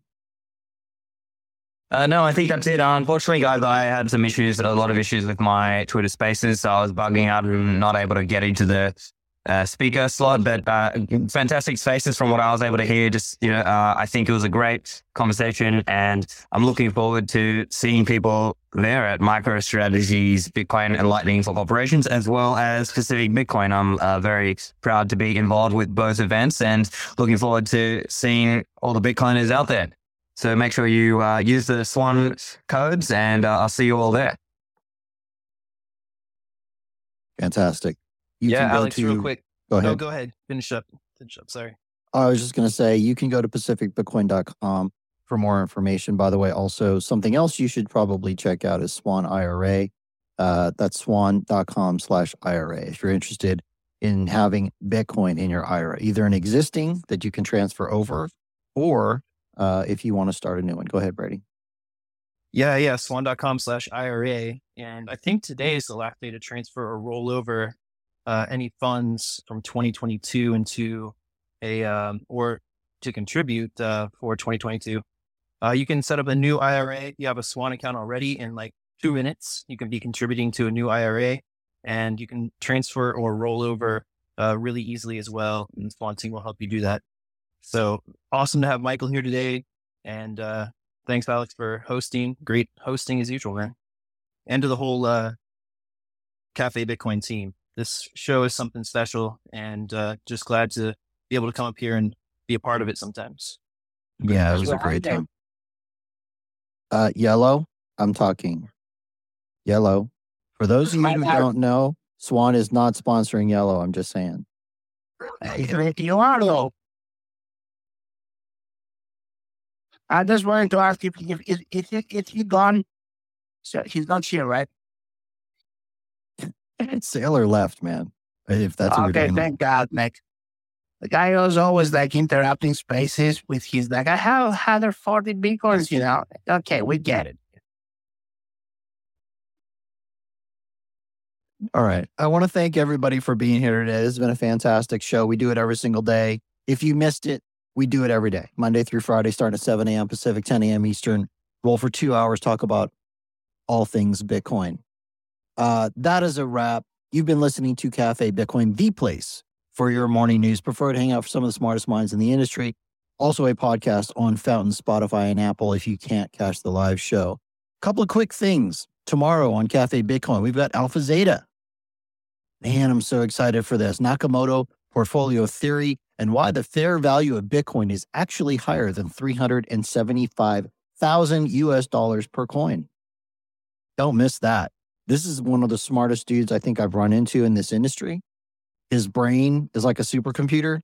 I can't wait to hear what he has to say about this. Stratum V2 fundraiser. Stratum V2 is the missing piece of the decentralization puzzle for Bitcoin. If you want to contribute to Bitcoin in a big way, donate to this project, link in the nest. Thanks to Swan Bitcoin, the sponsor of this show. My crew, Ant, Peter, Sats for Live, producer Jacob. I'm your host, Alex Stanczyk, and I work with Swan. If you want to know more, shoot me a DM. I'm happy to help you. Thanks again to all the speakers who've been here. Michael, Sirish, everybody, the regular crew who comes on here every day and spends their personal time to teach people about this bright orange future. This is what we call getting on the mission. If you don't know what that means, hang out. You will figure it out. I love all you guys. Everybody have a great day. Get out there and crush it.